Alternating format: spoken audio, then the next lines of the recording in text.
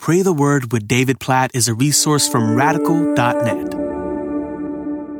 Acts chapter 7, verse 58. Then they cast him out of the city and stoned him, and the witnesses laid down their garments at the feet of a young man named Saul. So this is the verse that encapsulates the first story of martyrdom we see in the Bible, the first person who dies specifically for their proclamation of the gospel. Stephen, who we prayed according to Acts 6:10, had spoken with wisdom and grace and power the gospel in front of these religious leaders, and people could not withstand the spirit in him. Well, he continues to proclaim the gospel in Acts chapter 7, and they stone him. Just imagine the scene. Obviously, it's horrifying, graphic to see a man in the middle of a group, in a sense, a mob of religious leaders, picking up rocks, large, heavy rocks, and hurling them at Stephen to kill him for what he is saying. You can only imagine the followers of Jesus seeing this happen and wondering, why is this happening? And what will happen as a result of this? In Acts chapter 8, the very first words we read is how there arose on that day a great persecution against the church in Jerusalem. And we'll pray more according to Acts 8 in the next episode. But for now, just to put yourself in the shoes of followers of Jesus, thousands of them now in Jerusalem, who realize that their faith may cost their lives. And some of them likely realized that before, but now it's really hitting home. And you wonder, God, why is this happening? Or where are you in all of this? And that's why I read this verse in particular, because it doesn't just stop with saying that Stephen was stoned. This verse, Acts 7:58, says the witnesses laid down their garments at the feet of a young man named Saul. And we know what's going to happen with Saul as this story progresses. Saul, who's persecuting the church, will soon become a proclaimer of the gospel. And Acts 7:58 is a reminder that we don't always see all that God is doing, especially in hard moments where we don't understand why something is happening. And God here in verse 58 was working in the life of a young man named Saul in a way that would totally transform the church and the spread of the gospel in the first century all the way to the 21st century. In this moment, we can trust in God in every moment, that even when we don't see it. Romans 8:28 is true. God is working all things together for the good of those who love him and who are called according to his purpose. And so there's so many different directions we can pray. Let's just pray in all those directions. God, we pray today for Stephens around the world,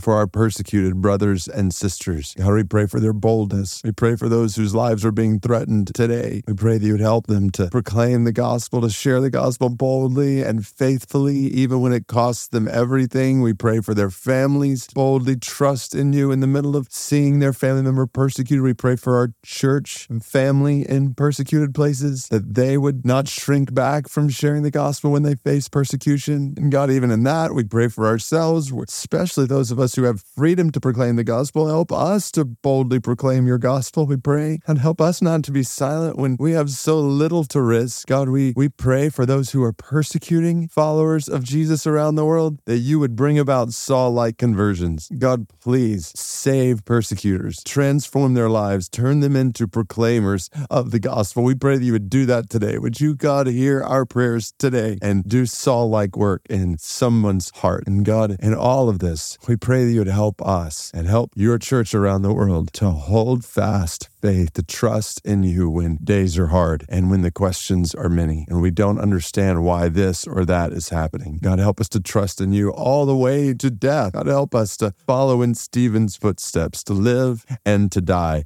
with faith in you, with trust in you, that you are working all things together for our good and the good of all those who love you and have been called according to your purpose. And we will be glorified with you. Oh God, toward that end, help us to give our lives, no matter what it costs, proclaiming this gospel, that others might experience this. God, we pray pray for the Jod people of India, just a small people group in India of Buddhists. And we pray, God, for their salvation. And we pray for the spread of the gospel to them, knowing that there's been more and more persecution of the church in India. God, we pray for boldness for the gospel to spread in India, specifically among the Jod people and all the people groups of the world. God, we know these people groups that we pray for most every day on this podcast will not be reached without people giving their lives to reach them. And so we pray that you would make us those kind of people, God, that we would follow you no matter what it costs, to make disciples of all the nations, confident that you will use our lives and our deaths in ways that resound to your glory and the good of others. We pray the eternal good of others and our eternal good in the process. God, we pray all of this according to this picture of Stephen in Acts chapter 7, verse 58. In Jesus' name, amen.